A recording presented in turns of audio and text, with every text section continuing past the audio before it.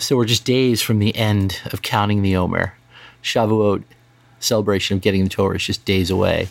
Yeah. One of the traditions is to read and learn Pirkei Avot, the sayings of our fathers, during this period. Today, I'm thrilled to have with me Rabbi Gershon Albert from Oakland here on Mindful Work. So, Rabbi, in a nutshell, one thing we think we should take away from learning Pirkei Avot during this time period. Awesome. Hey, Dan. It's great to be here with you. Thanks awesome. so much.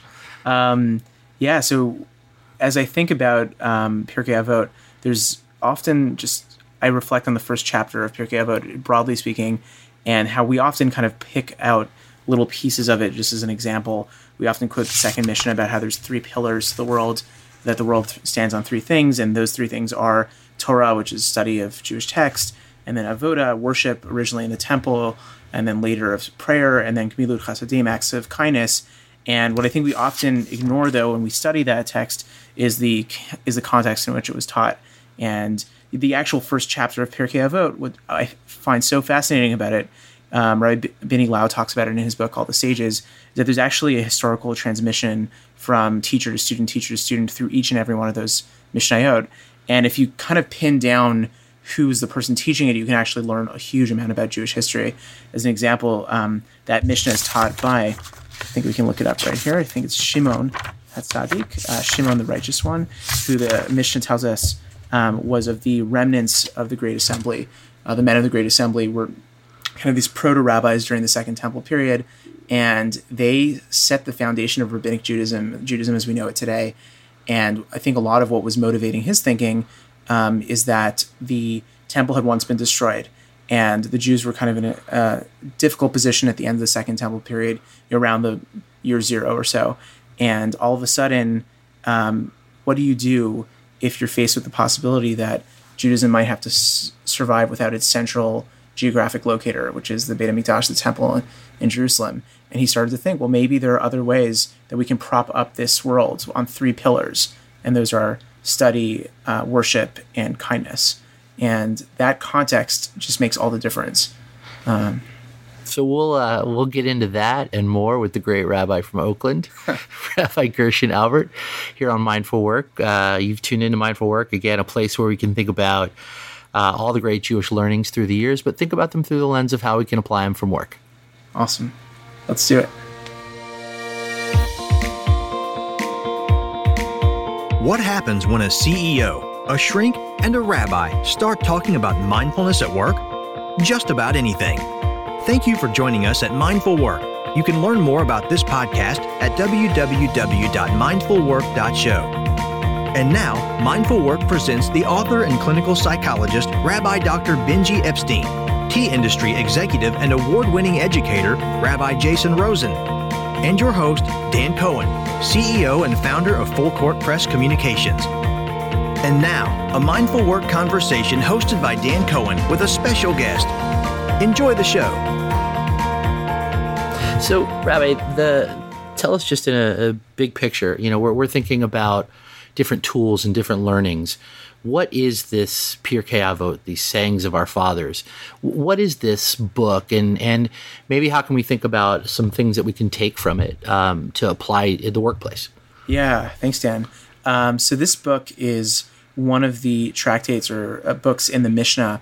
The Mishnah is a grouping of rabbinic texts that were written down around the year 200 of the Common Era and were collected during the 200 years before that. And so it's really the foundation of Judaism post-Bible. We have the Jewish Bible, some people call it the Old Testament. And in the years after that, there were collections of teachings from the rabbis, and they taught a lot about law.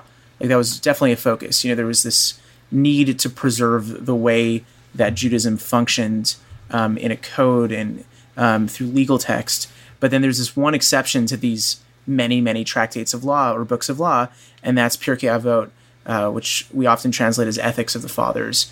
And they kind of wanted to give their Dan's taking a picture of me. They kind of wanted to give their greatest hits of, how do you live a meaningful life? There's the letter of the law, and then there's the spirit of the law behind it. And this is a book that talks about the spirit of that law. So the spirit of the law is really, And I think what intrigues me as a CEO who has to run a business, who has to serve clients, a lot of that law isn't the law as it descends from on high. A lot of it is thinking about, certainly the law is divine in origin, but it is focused on how we react man to man, or person to person. As you think about some of the tractates here in the sayings of our fathers, there's greatest hits that people have heard through the years. Maybe you could help recite a couple of those, and we could think about how maybe they could be applied in sort of people's daily lives, or really more importantly in their daily interactions at work. Sure. Yeah, that's fantastic. I think in part this one teaching we just studied before is really powerful in that we often pigeonhole ourselves in kind of one sphere, and that becomes our soul and core identity. So I'm sure many of us, well, I'll tell you as a rabbi, for me, I'm a rabbi of a synagogue, and that definitionally makes me do a million different things. Sure. But many times professionals find themselves just saying, okay, this is my one area of focus. Right. And in doing that, they're forgetting that there's other paths in which you can find fulfillment professionally and personally. And I think what's beautiful about this teaching is that, there's these three pillars. I often think of it about it as a table. Yeah. And a table can't really stand on two legs. But if you diversify, if you create different avenues to create value, to create, if you're looking at it more personally, to create meaning in your life, sometimes our professional life is only one avenue, but there always has to be two other areas that bring us a sense of fulfillment. I don't know if that's exactly the area that you were thinking about. I think it's an interesting question. I think so many people go through life and they have a job that may support their family but isn't satisfying. Yeah.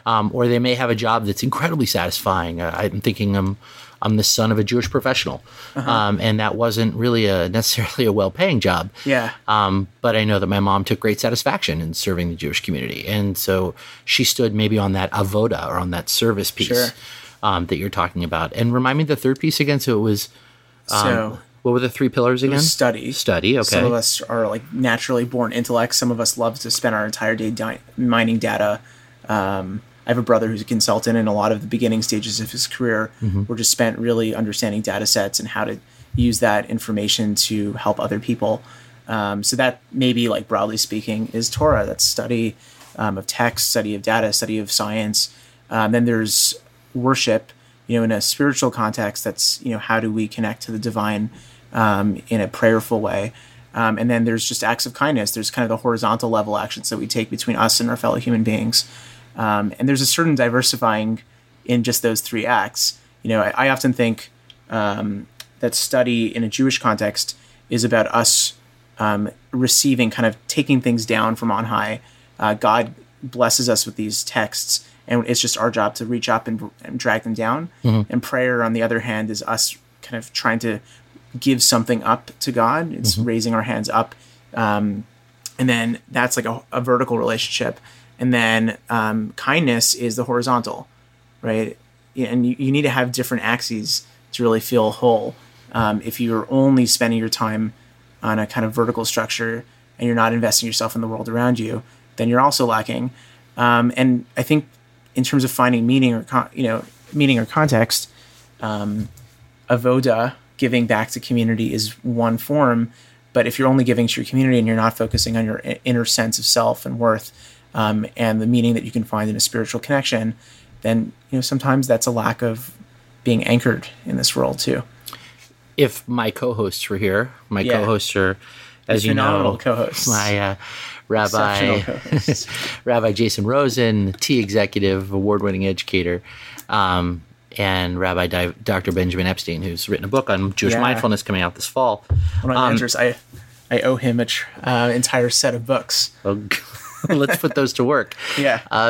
So one of the things that Benji said in one of our earlier programs was kind of thinking about the definition of mindfulness. And one of it is sort of acting with intention and acting in the moment. And I wonder, as you think about this lesson of Pirkei Avot and these three pillars, how do you maybe bring that together with this idea of mindfulness? These, as you were saying, the avoda, the worship, the three pillars. How do you think about that in terms of being mindful, in terms of being in the moment? Yeah. That's awesome. If you don't mind, I'll bring it back to the idea of context. Please. That there's that lesson itself, and then there's the context of the person who said it. And when I think about mindfulness in the work I do, often it's being present with the kind of unspoken realities around whatever situation I'm in. So if I'm doing pastoral counseling, which is not quite a therapy session, but it's not so far off either, there's the conversation I'm having with an individual where they're bringing up a challenge or a problem. But then it's always really important to know, well, what brought them to this place? What's motivating this conversation beyond just the words that they're saying to me.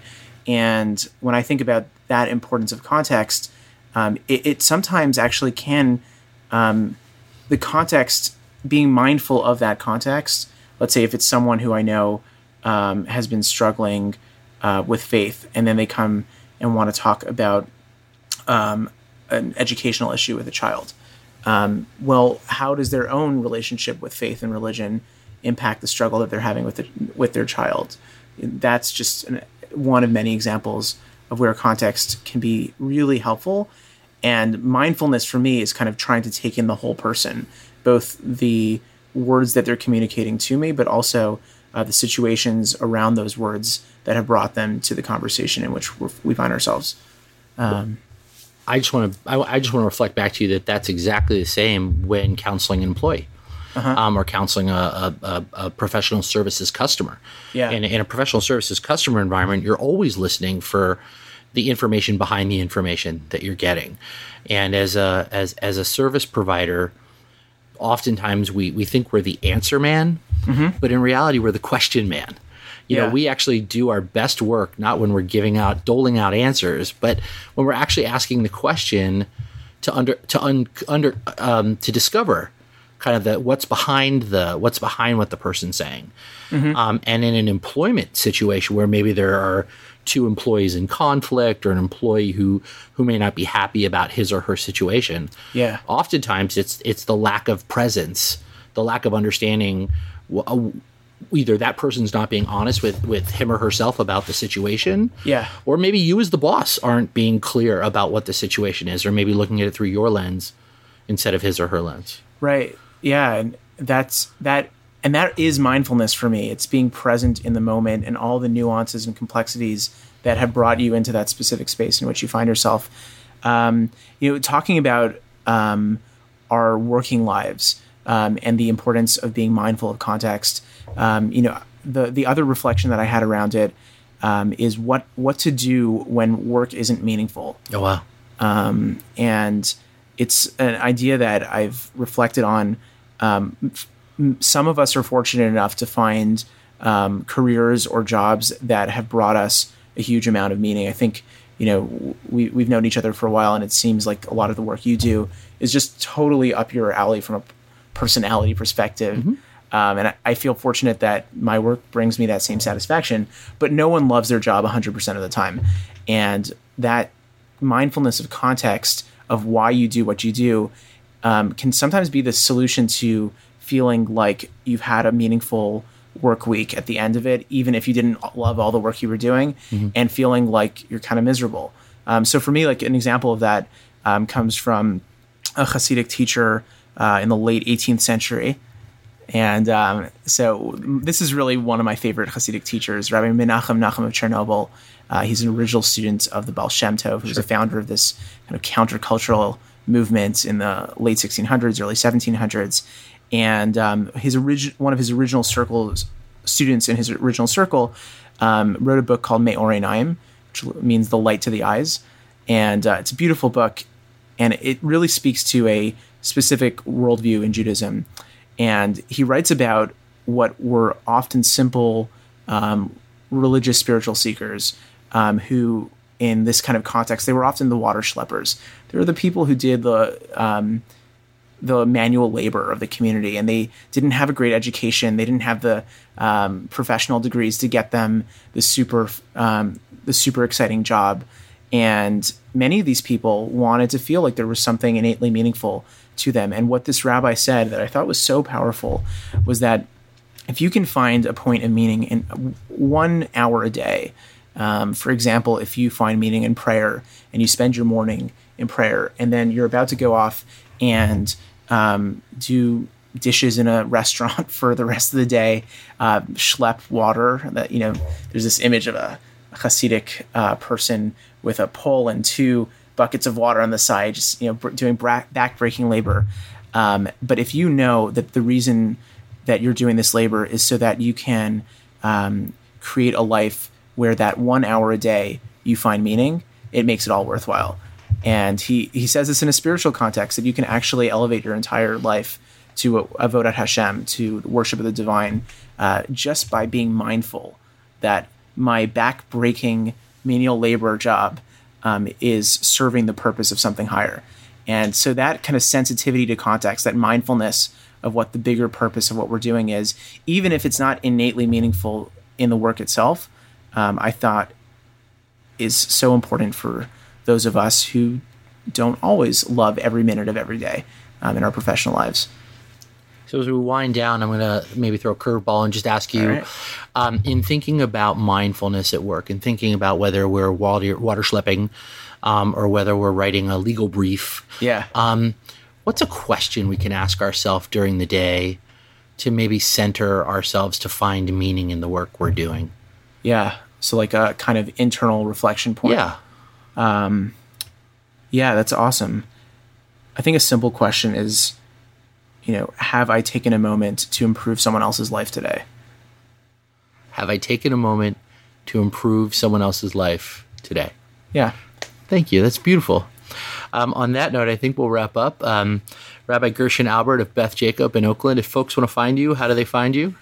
Sure. I have a Twitter feed at Gershon Albert, and my Facebook page is Gershon Albert. You can look me up on either of those, and I'd be happy to be in touch with anyone. And when folks come through Northern California, how do they find the shul? 3778 Park Boulevard, Oakland, California. And it's BethJacobOakland.org? Beth Jacob Congregation of Oakland. Oh, very good. Beth Jacob Congregation, Oakland. Yeah. Not to be mixed up with the 5 other Beth Jacobs in California. Oh, excellent. Excellent. All right. Well, look up Beth Jacob in Oakland when you're in town.